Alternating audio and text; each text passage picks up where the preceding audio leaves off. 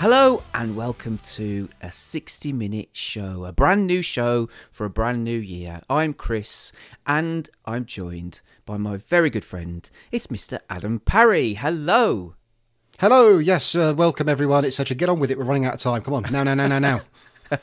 Well, what Adam was referring to was that, so when we do the Spotlight Reflection movie show, we usually have a bit of a chat before that records about what we've been playing, anything else that kind of comes to mind, that kind of thing. It's usually about video games, because obviously we talked about video games for quite a few years, didn't we? And we did. I kind of miss doing it, but getting the others together is a bit like herding cats. We've said this before, haven't we? Yeah, herding one-legged cats. Yes. Well, I say Ben's off in his van somewhere usually. Ditz has got two children which are, he's got to keep an eye on and do things with and whatever. And he barely replies to us these days. So not because he doesn't like us, just because he's got other things going on, to be fair. Yeah, I was going to say, you make it sound sinister. Yeah, no, there's nothing sinister at all. Anyway, so I kind of thought to myself recently, why don't I put it to Adam that as well as doing the Spotlight Reflection movie show, why don't we record a brand new show about video games? Well, it's not something that we've never done before, so we should be good at it or should know what we're talking about. But this is the thing, this is the hook, and this goes back to the original idea of what was 60 Minutes with before Dave changed it to 60MW, was that the shows were going to be an hour long. It was going to be an hour to interview people or less, and that was the whole thing until it just went off on a bender and shows lasted 3 hours or whatever. But that's the whole idea with this show, is it is going to be about video games, but it's going to be, I suppose, like, a chance for Adam and I to catch up, have a chat about what we've been playing, potentially recommend stuff to people who might be interested in listening, and then also at the end of the show to sort of like round it off, because we're both old fuckers, one of us approaching a birthday very, very quickly. It may have already happened by the time you listen to this. Is to have a little retro corner, so we just chat about a game, which I'm picking this episode, you'll pick the next episode. Give us a chance to reminisce about a video game that meant something to us when we were growing up, which so I suppose there's that theme there of the Spotlight Reflection movie show and all that kind of stuff. Anyway, the name that I thought of, which you didn't object to, did you? No, I didn't necessarily agree to it either, but I didn't object. So no, well I'll take that as an endorsement. Was Adam and Chris's 60-minute speedrun. So yeah. It's not about speedruns. We're not doing any kind of speedruns or anything like that. Have you ever watched a speedrun? No, not really my scene, to be honest, because I could never do it, and I'm not. No, I don't give a shit how quickly people do games. No, I'm kind of the same, so it's not really my thing. But anyway, so that said, the whole idea with this is that the actual show itself will be 60 minutes or less. It won't go over that. I'm committed to it. In fact, so much so, I've got a timer, and it is running in the corner of the screen. So, and Adam's probably getting some anxiety because he's thinking, just get fucking on with it. I'm seeing that timeline go up on Audacity and I'm thinking, hurry the fuck up. Do you want to know my alternate name that I was going to suggest? Go on. I mean, purely to get listens, it would have been CNA's Sex Hammer. Oh, I like that. Well, maybe we could we consider that. So yeah, that's it really. Like I said, it's just we chat about video games, and I thought, well, why not record it, and then if people can listen to it, because we don't really record a video game show anymore, so to speak, do we? So no, we do specials. We do them every now and then, like our annual, although we didn't do one this Christmas because we did put it out there, but like I said, we kind of got one person ignored last year, and the other one said no.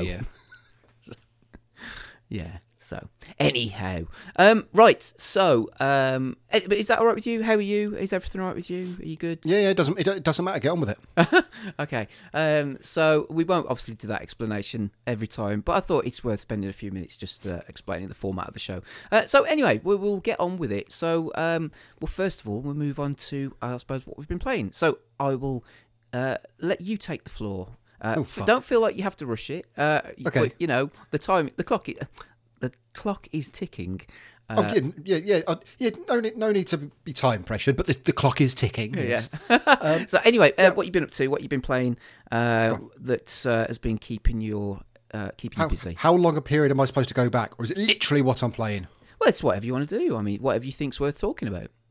Well, it all started off with Technician Ted on the Spectrum when I was about 5 or 6. Okay. Do you mean my whole history? Not quite. If you want to talk about Technician Ted in your retro corner, then you can do that. But not really. It's just Jet Set Willy, isn't it? Anywho, I've got 2 games on the go at the moment. Having previously finished, which I won't go into, I finished Spider-Man 2 on the PlayStation 5. And did you enjoy that? Was that good? Because I haven't got it. I fucking loved it. Really? Loved it. Everything I liked about the first Spider-Man game, but better. Good plot, good characters, wonderful looking, easy to play. I can put it on easy because I can't be bothered with challenge because I'm too old to spend too long in a game getting killed repeatedly. So it was lovely. A really good game. Where did it rank with... You played Miles Morales as well, didn't you? Yeah. No, it's the best Spider-Man game. Is it? Because yeah. I suppose the one criticism about Spider-Man was it was a bit sort of baggy, which you tend to get with open world games, don't you? But Miles Morales was more focused, and I enjoyed that a lot.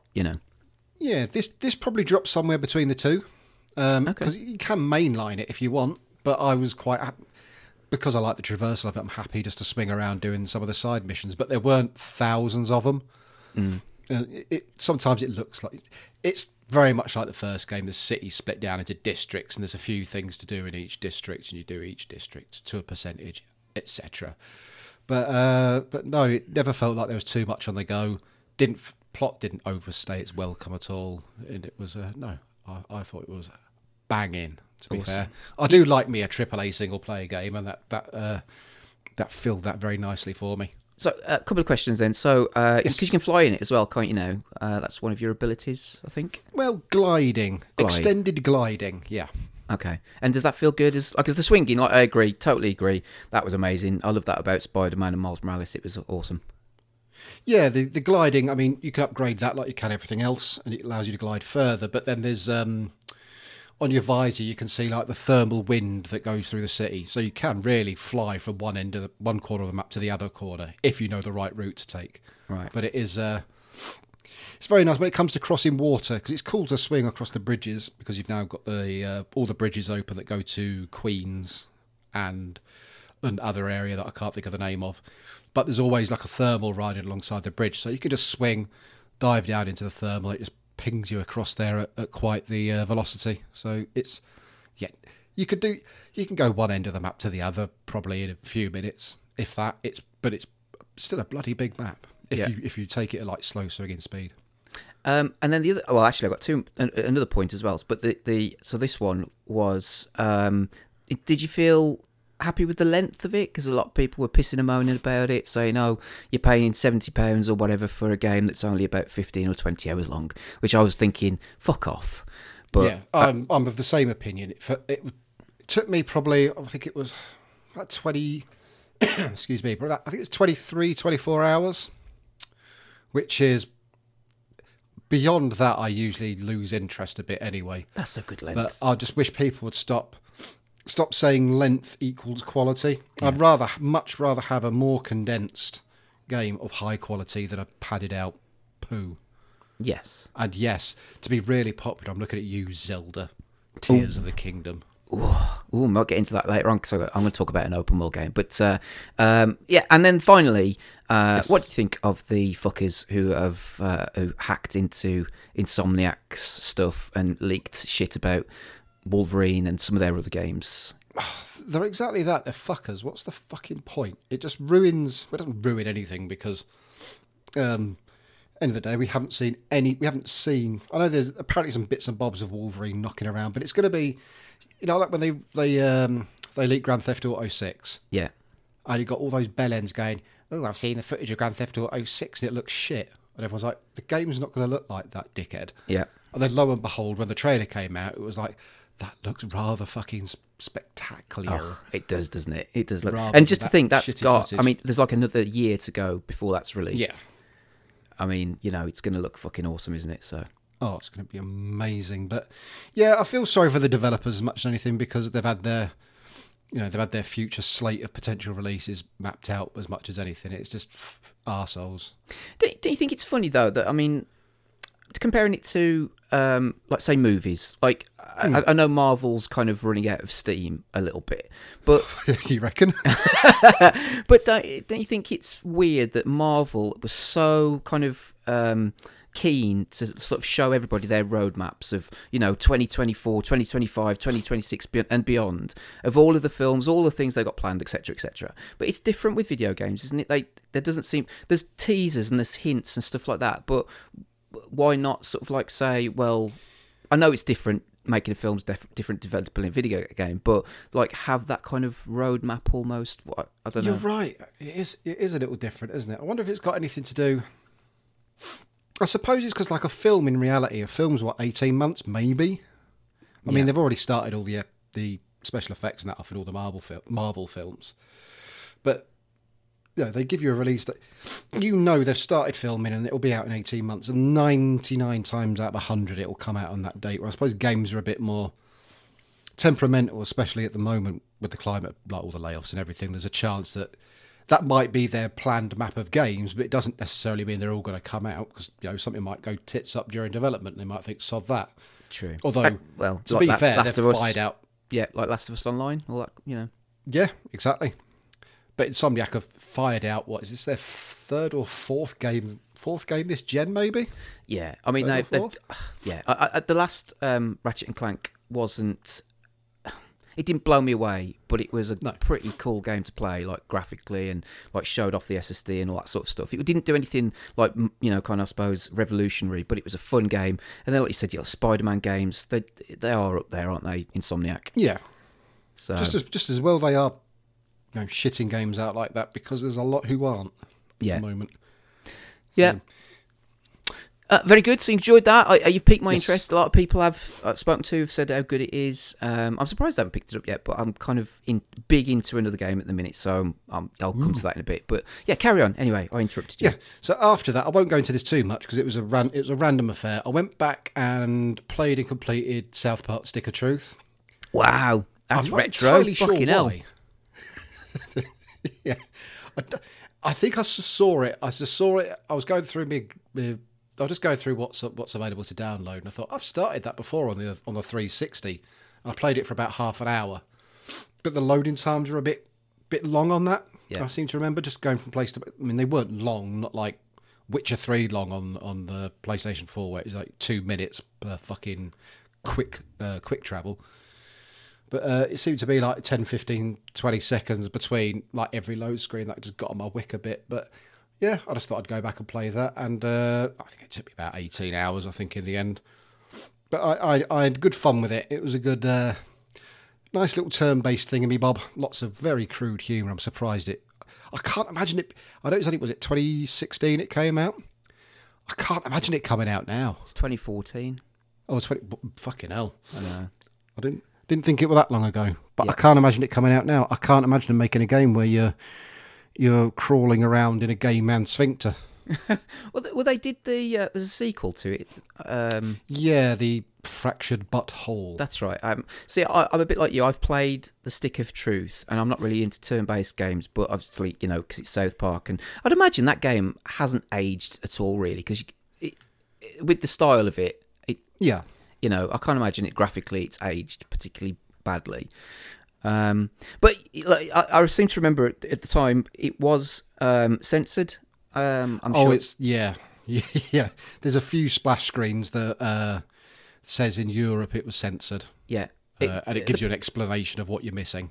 Yeah, the PC version I don't think was censored, but I think the console version was, which is odd, but still. Yeah, that is weird. But yes. But yeah, good. Was it? Enjoyed it? I enjoyed it, yeah. It was, again, right length. Wasn't too complicated. I bunged it on easy because, again, I didn't want to be...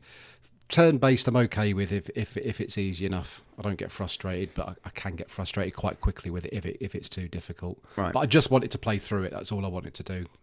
See the story, see all the ridiculousness. And there's a lot of it. There's lots of ridiculous things in that. I was squashed by a ball sack at one point. Crawled up an anus. fought Nazi cats, fought Nazi fetuses, which is something I would never have thought of, to be fair. Yeah. Oh, fair play. Are you interested in the sequel, or are you going to give it a miss?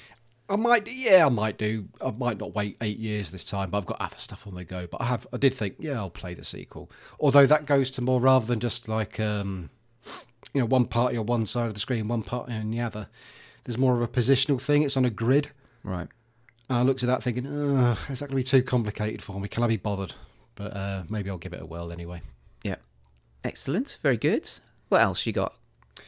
At the moment, I've got 2 on the go.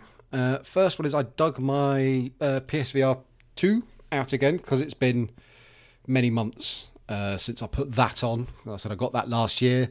Then life got very much in the way, so I haven't really used it since then. So I thought I'd dig it out, find out how the old VR legs are doing, and the answer is fucking terribly.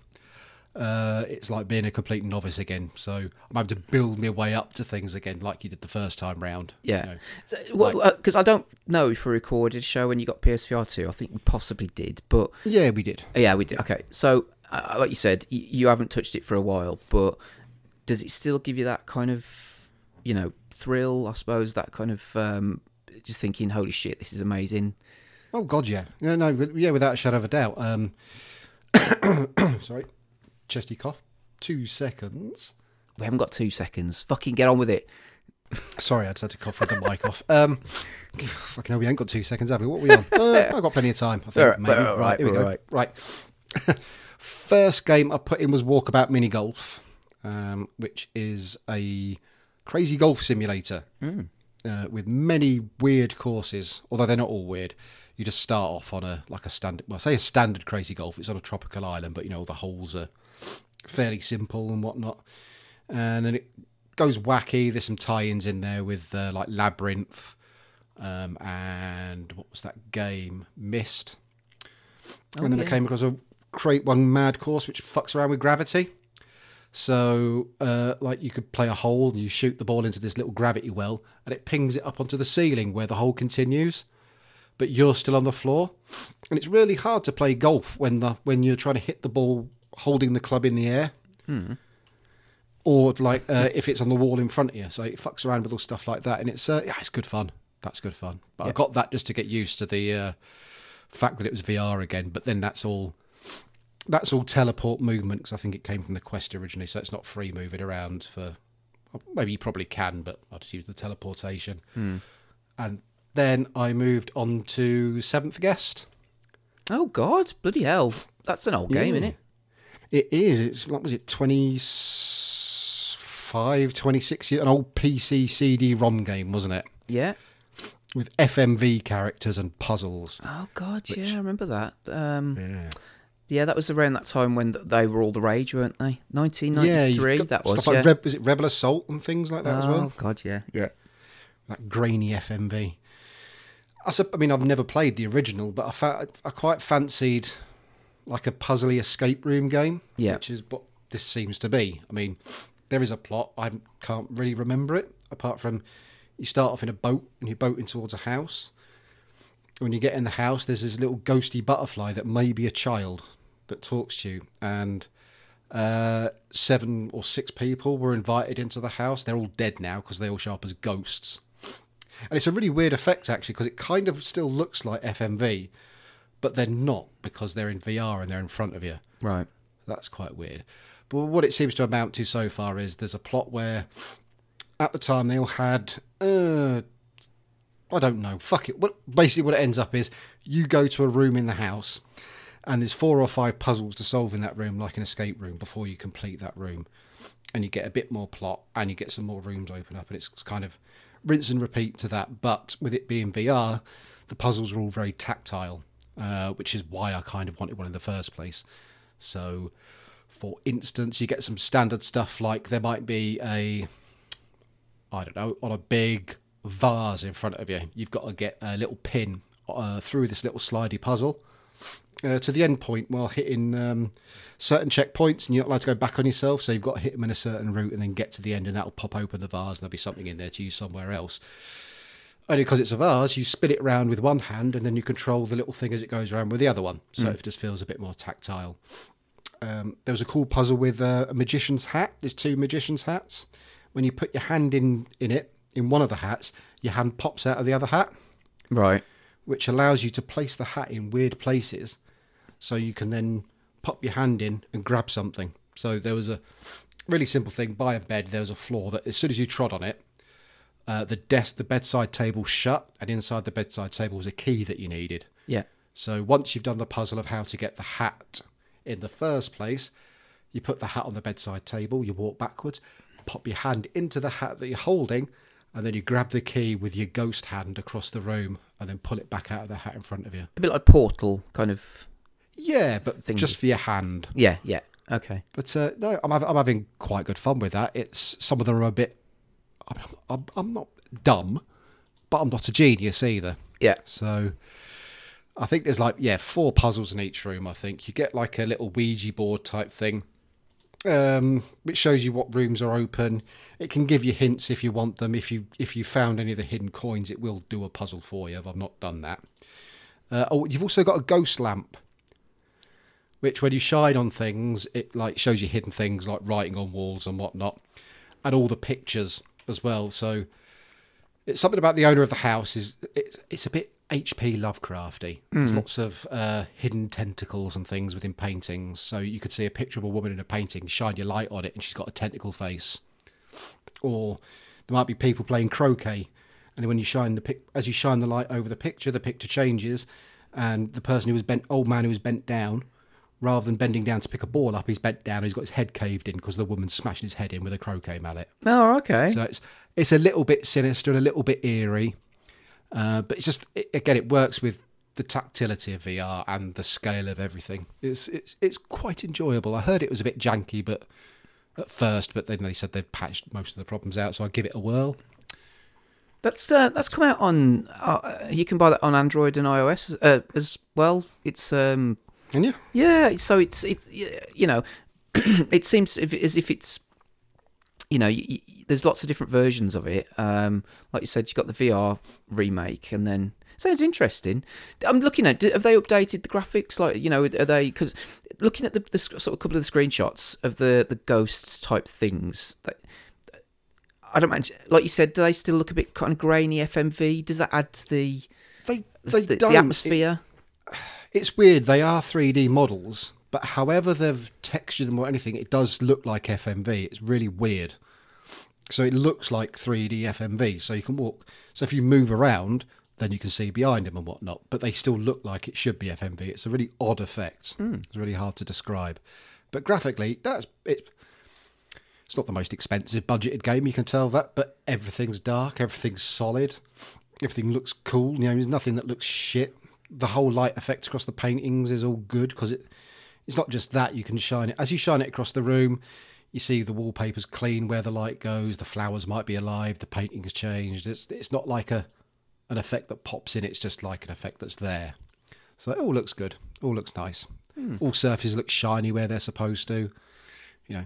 Slightly matte where they're supposed to. There's enough texture there. Everything looks good and solid. Is it scary? In that way that you only get in VR, which is really weird, hard to describe. Yeah. Is it scary with it, like some of the stuff you're describing, or is it? No, no, it's not scary. There's a sense of creepiness, but in the same way as like a haunted house. So as of yet anyway, it hasn't made me jump or anything like that. No. But it's got an atmosphere to it, I'll say, put it that way. It's not like Layers of Fear or those kind of... No.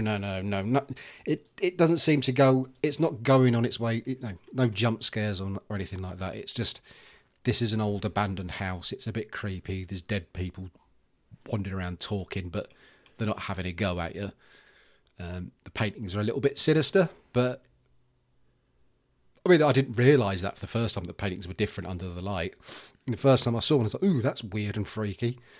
But then afterwards, like every painting, the first thing I do, what's the alternate version that's hideous? But it's not scary, no. It's just got the right sort of semi-cheesy atmosphere, I'd say. Yeah. Speaking of which, just on a general aside, we've just started.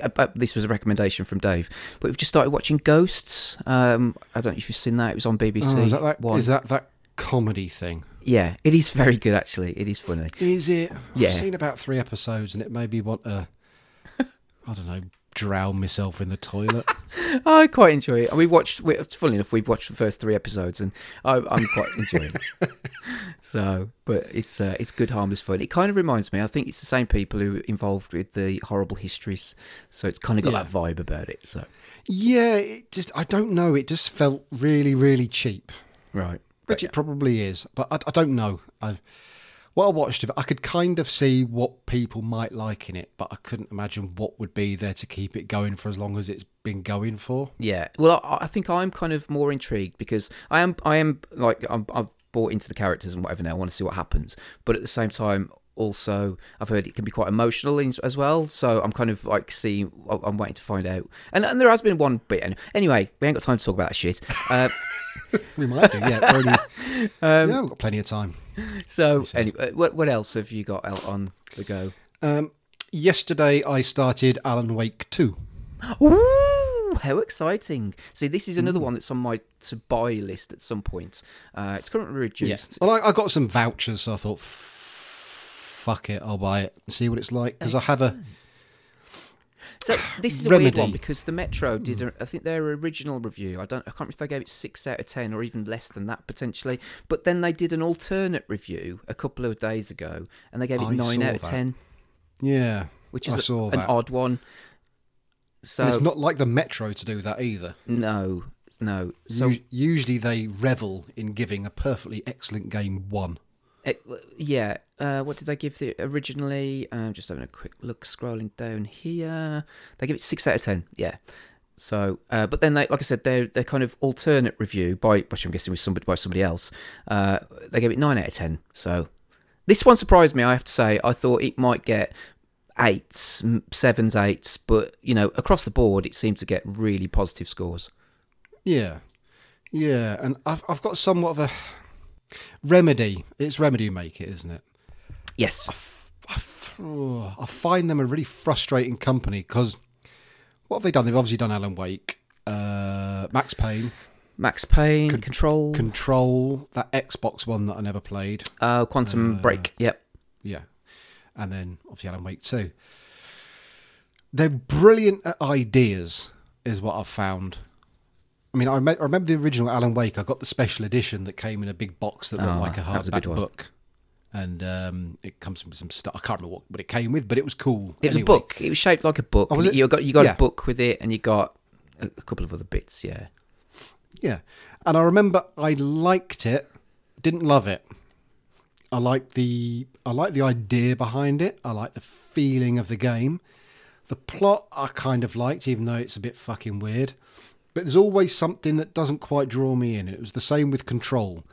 I like the idea a lot. I like the setting a lot. I quite like the characters a lot. I like the combat a lot.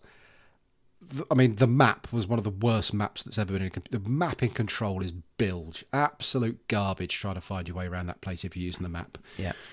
But it still didn't quite land for me.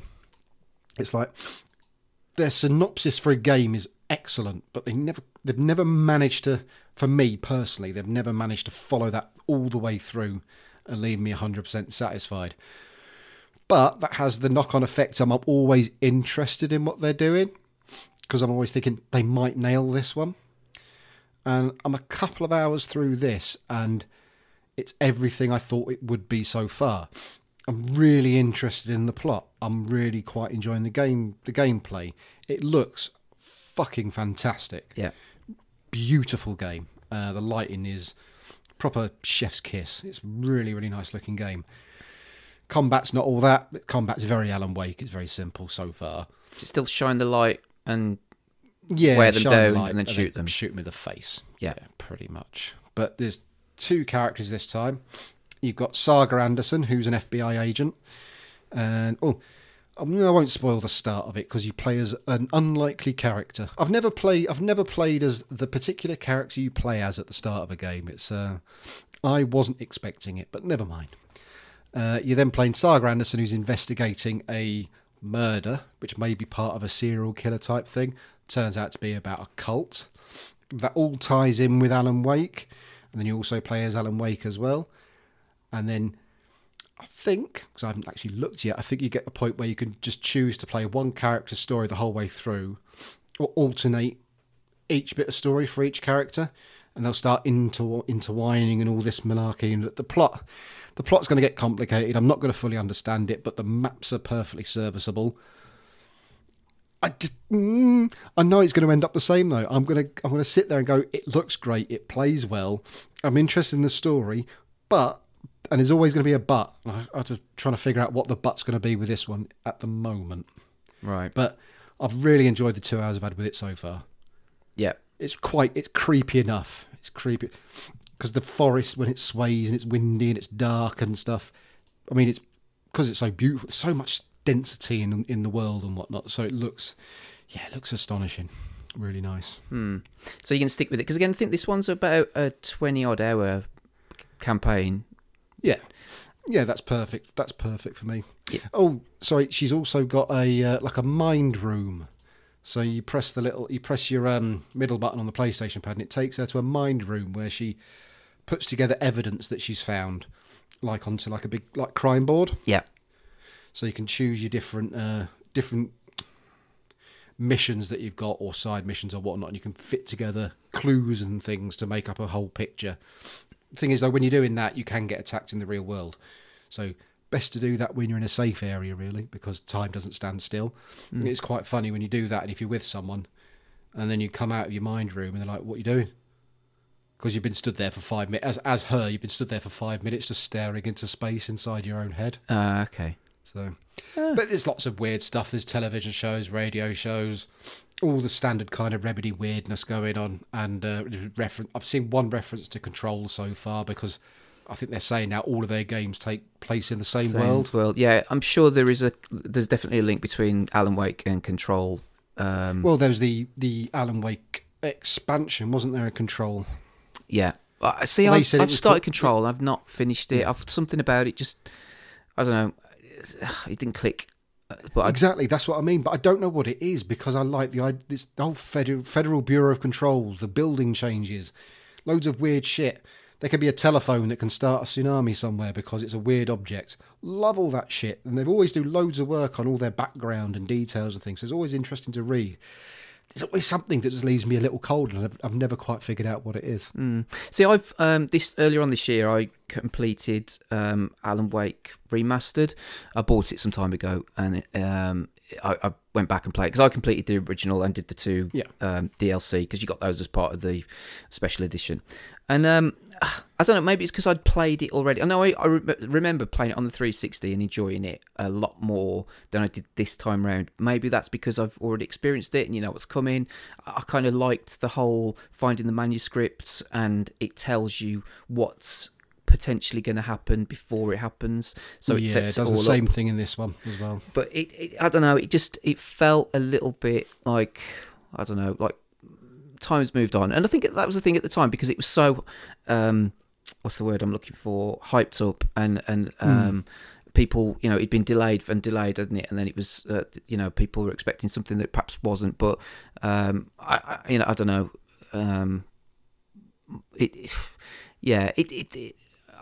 it's okay. I mean, you know, I still completed it, but I had no desire to go and play the DLC either.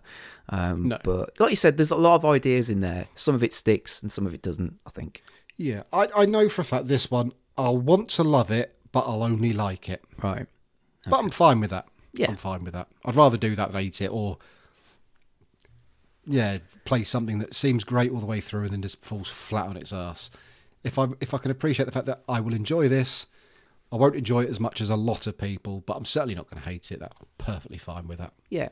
And also, it's not at £70 or £80. I don't think they were trying to fleece people with a £90 special edition.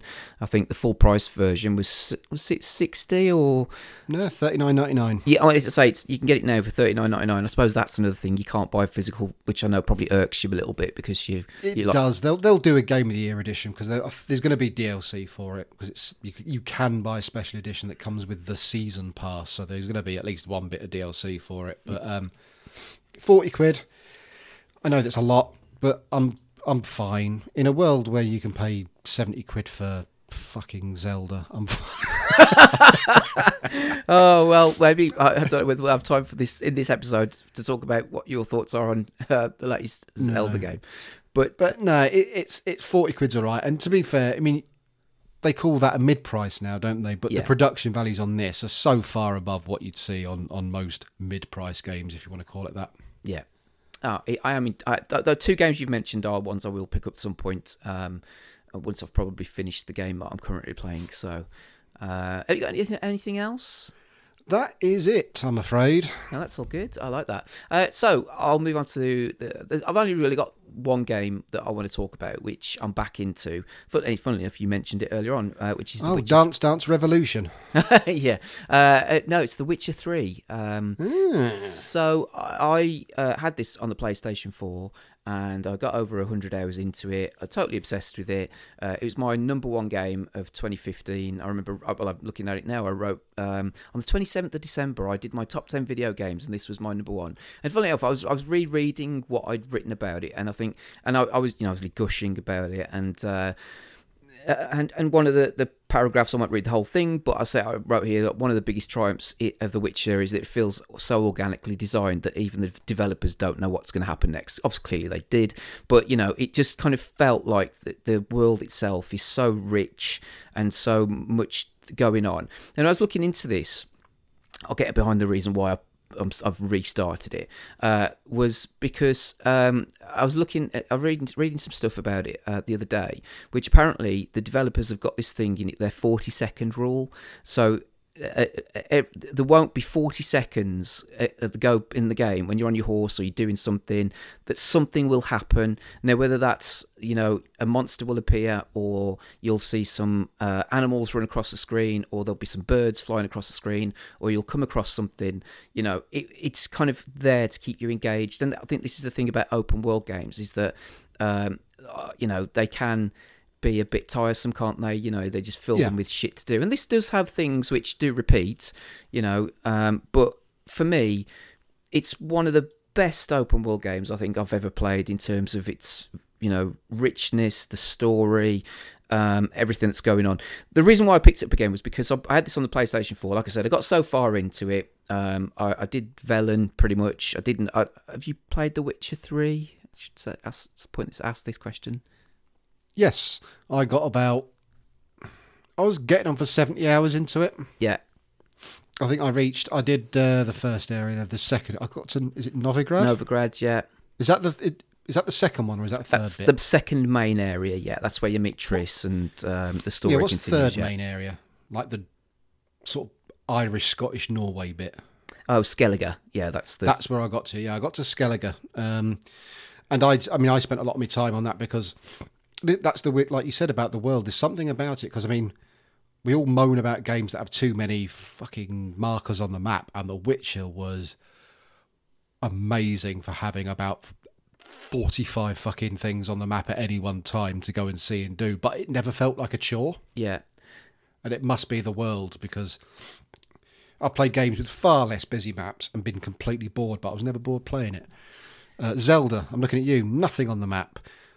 And I know people go, Zelda, you can explore everywhere and do anything. No, you can't. You walk around seeing the same 5 bloody creatures all the time, doing the same 5 or 6 things every 10 minutes. Boring. Witcher was great.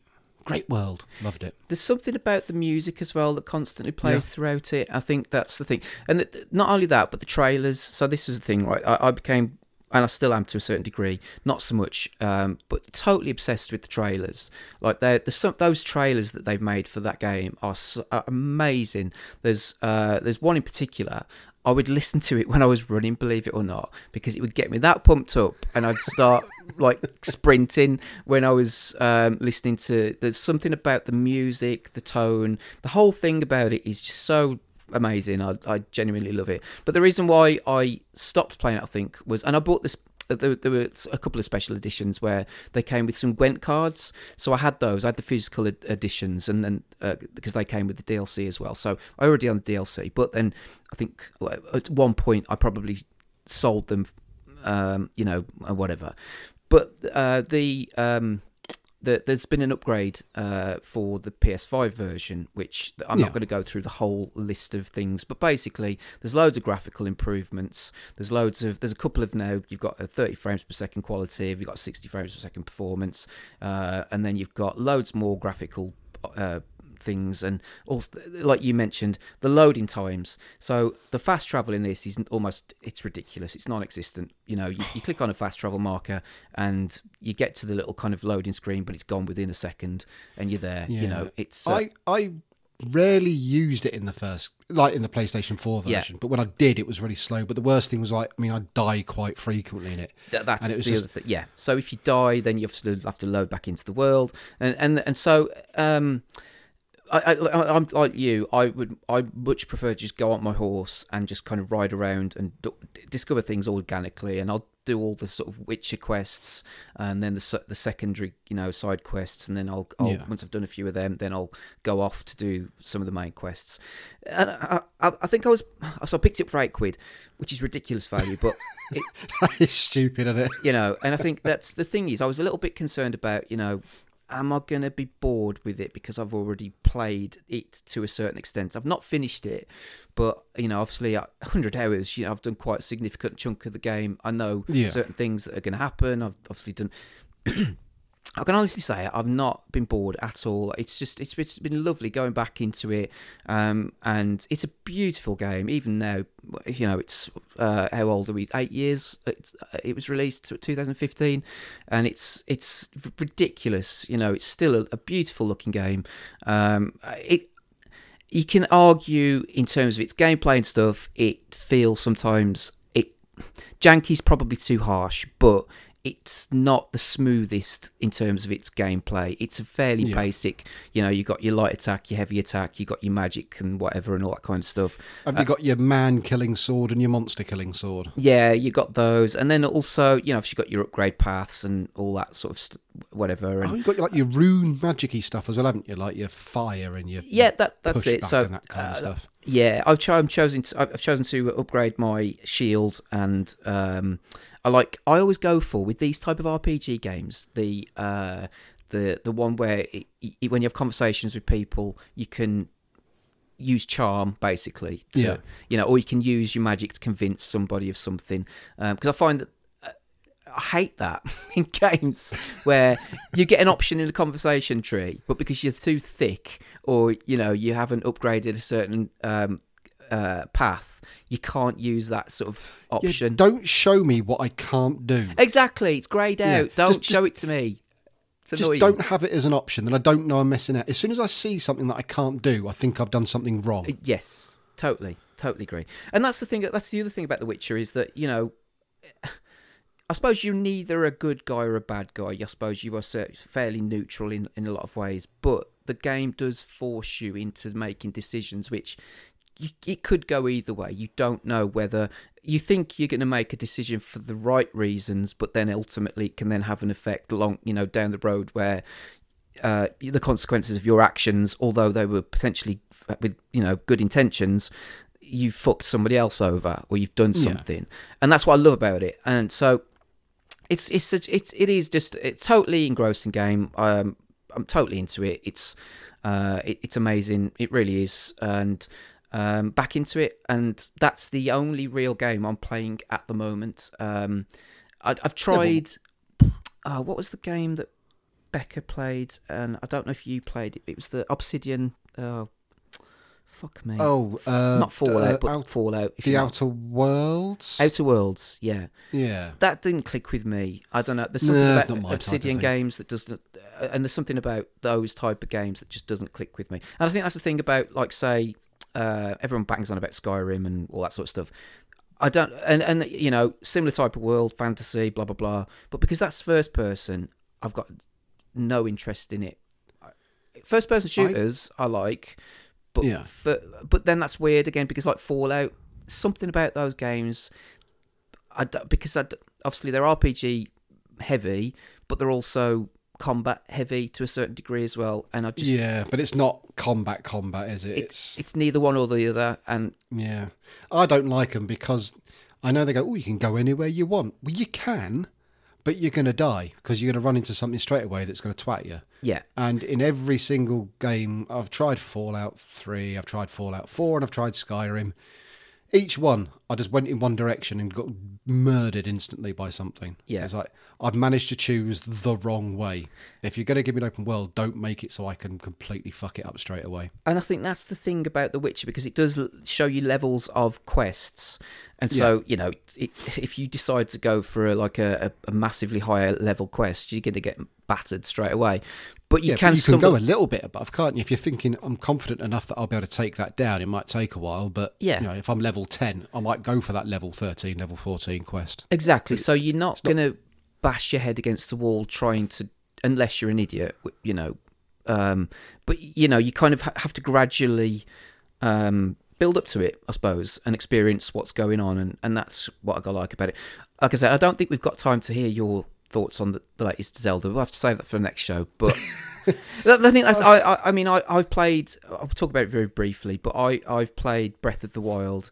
And I think there's certain things, like, particularly like the Breath of the Wild and the latest one, Tears of the Kingdom, is it? Yeah. They're almost like sacred cows, and you can't.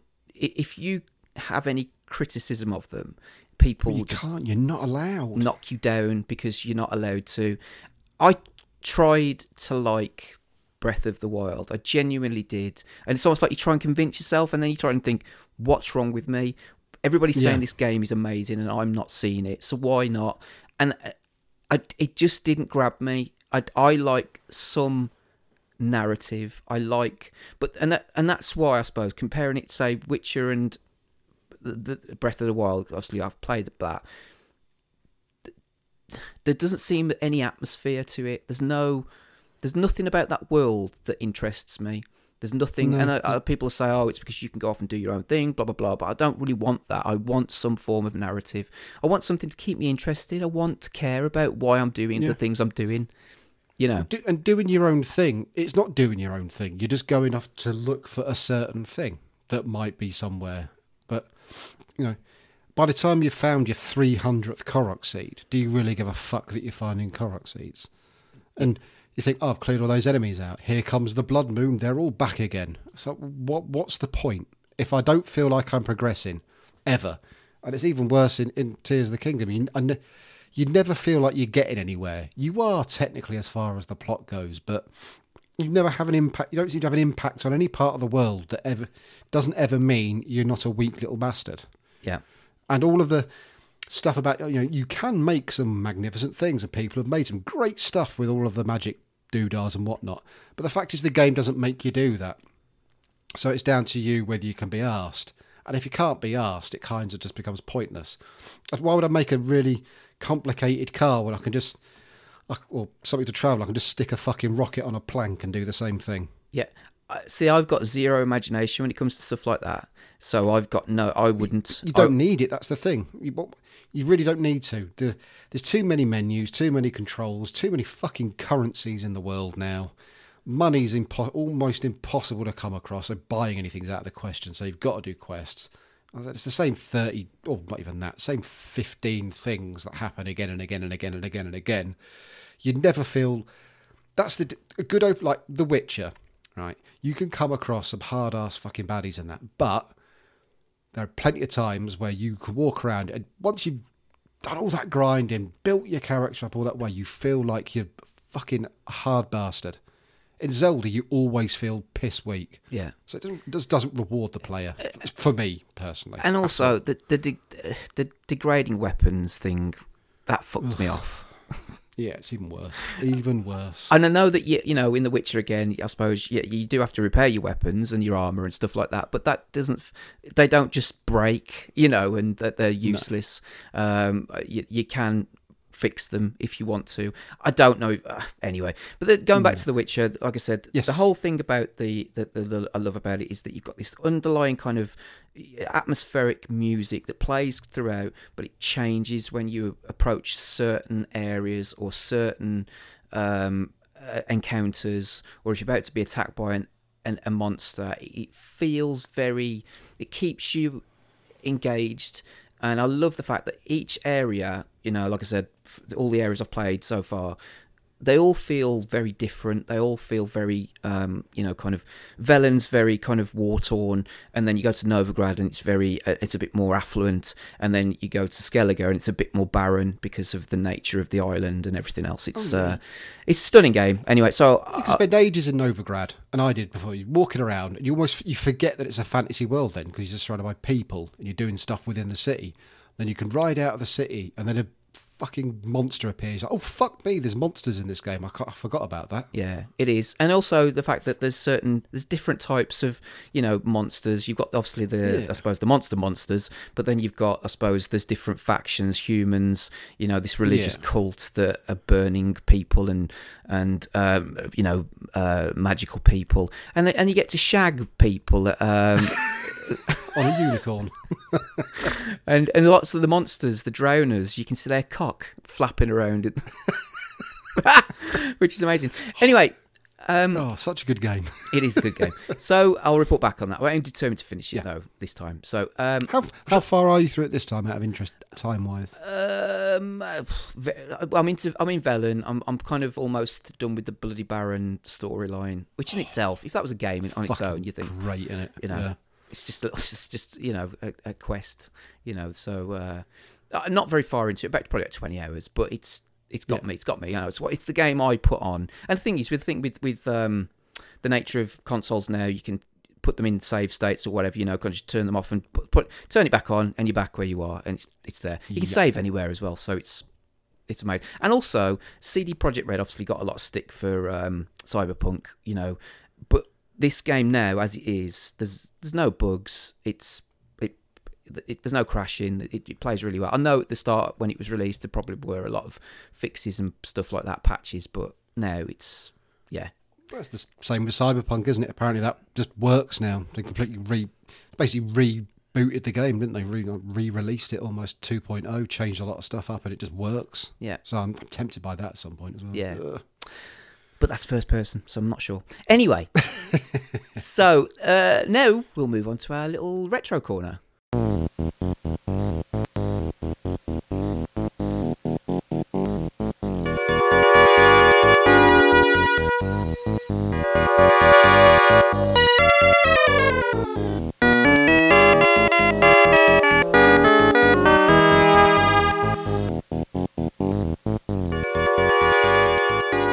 So that music that you heard there, if you've played this game, you'll know the game I'm going to talk about very quickly, just to give a little bit of a nostalgia about it. And it's Spy Hunter, which was released in the arcades in Europe, which is when I would have played it, no doubt. Was 1984. And it is, the thing that attracted me to it was the cabinet itself. Have you ever played Spy Hunter? I've not played it in the arcades. I've only ever played it on someone else's Commodore 64. Ah, right, okay. So, yeah, it was the arcade cabinet, which it's a beautiful looking cabinet, and it's a driving game. It's a top-down scrolling shooter where you control a car. It's very much kind of themed around James Bond. You've got this souped up car which you can dock into the back of a truck, and then it will give you different weapons like smoke screens and a missile to shoot helicopters out the sky, and you got machine guns that you shoot other cars, and one of the enemy cars has got James Bond Goldfinger, the DB5, the Aston Martin, it's kind of like the spokes that come out and shred your tyres, all that kind of stuff. Yeah. But it got like a little steering wheel, and the music as well. So it got the Peter Gunn theme, which I wouldn't have known at the time, but apparently that's based on a TV show. The theme is by Henry Mancini, who did the Pink Panther theme, amongst others, which you will know the music if you've heard it. So, but I suppose I wanted to talk about it because I remember playing it on the ZX Spectrum. So when I was at home, because obviously I would have sought that out, from the arcade. It's different to the arcade in as much as obviously it doesn't look the same as the arcade, but on the ZX Spectrum. But I was absolutely enthralled with this game, and I have very strong memories of, because we only have, you're probably like you only had one TV in the house back then. Now we've got about 5 tellies in our house. Yeah. But you played your games on the living room TV, and I think it was like Sunday night, and it's like bedtime, kind of got time to go to bed, 9 o'clock. So it was about 1985, 1986, so I'd have been 9 or 10, and my mum and dad saying to me, right, you got to pack it up now, time to go to bed. And I was like, one more go, and I know what that's like now because I've got my own kids, and they do it to me. And I somehow managed to have the longest go ever. And lasted for ages on it. So I remember that. But also, so the Peter Gunn theme, which is, you can hear that in the Blues Brothers movie as well, and I'll put a little bit of it in here, is it was missing from the ZX Spectrum version. However, in 1986, there was a band called The Art of Noise. Have you ever heard of them? I've heard of them, yeah. So they did a version of the Peter Gunn theme, which got into the top 10. And I remember buying the single and playing it, the 7-inch record, whilst I was playing Spy Hunter, just to get the Peter Gunn theme. Awesome. Which, it's these little things that stick with you, isn't it? And also, I'd never seen the music video, so I watched it on YouTube last week, and it's only got Rick Mail in it. Who's Is it? It's amazing. So seek that out. Look for The Art of Noise, Peter Gunn with Dwayne Eddy, and watch the video. And Rick Mail to me is awesome. The Young Ones, Bottom, all that kind of stuff. But seeing him doing this in this video, where he kind of plays like a bit of a 50s sort of Private Eye, was really cool. But that was it. That's my little memory of Spy Hunter. But have you got any particular memories other than playing it on a Commodore? No, I mean, not really. I used to say I was friends with a kid across the street who lived literally opposite our house, who had a Commodore 64. And the only person I ever knew had one, and I only knew him for about 6 months. And then you move on to a different friend because he wasn't a proper friend, just a convenient friend. Yeah, because he had a different computer. There. I had a friend like that. Yeah. Because I had a Spectrum and he had a Commodore, so it's like, Yeah, I didn't even know what a Commodore was, if I'm honest. And then I remember just the games had music when they loaded, which was a bit nicer than the Spectrum sounds. But I remember enjoying Spy Hunter. I do remember going in and out of the trucks to get the power-ups. But I've never played it in an arcade. I never bothered with it on the Spectrum either. It's a shame it didn't do, because a few games on the Spectrum you'd buy obviously.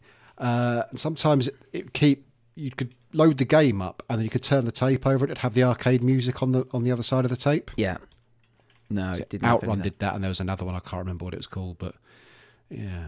Yeah, there was a clone by Sega which was called Action Fighter, which I had on the Sega Master System, which is pretty much the same type of thing. I was about to say that sounds like a Master System game name if ever there was one. Yeah, and the box art for the UK version of Action Fighter was so shit.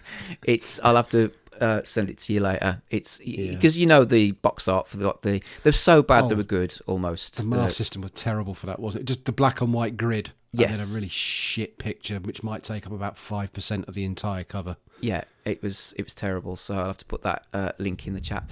But that's it, I think. According to my timer, we've got less than 2 minutes. So and you've got to insert stuff as well, etc. I know. But I quite like that. It feels like a nice quickie about these shows. But I just want to say thanks for listening. Go to 60mw.co.uk for all the podcasts and everything else. And that's it really. Thank you to you. If you want to click on that link very quickly, you can see the images of the Sega Master System version of Action Fighter.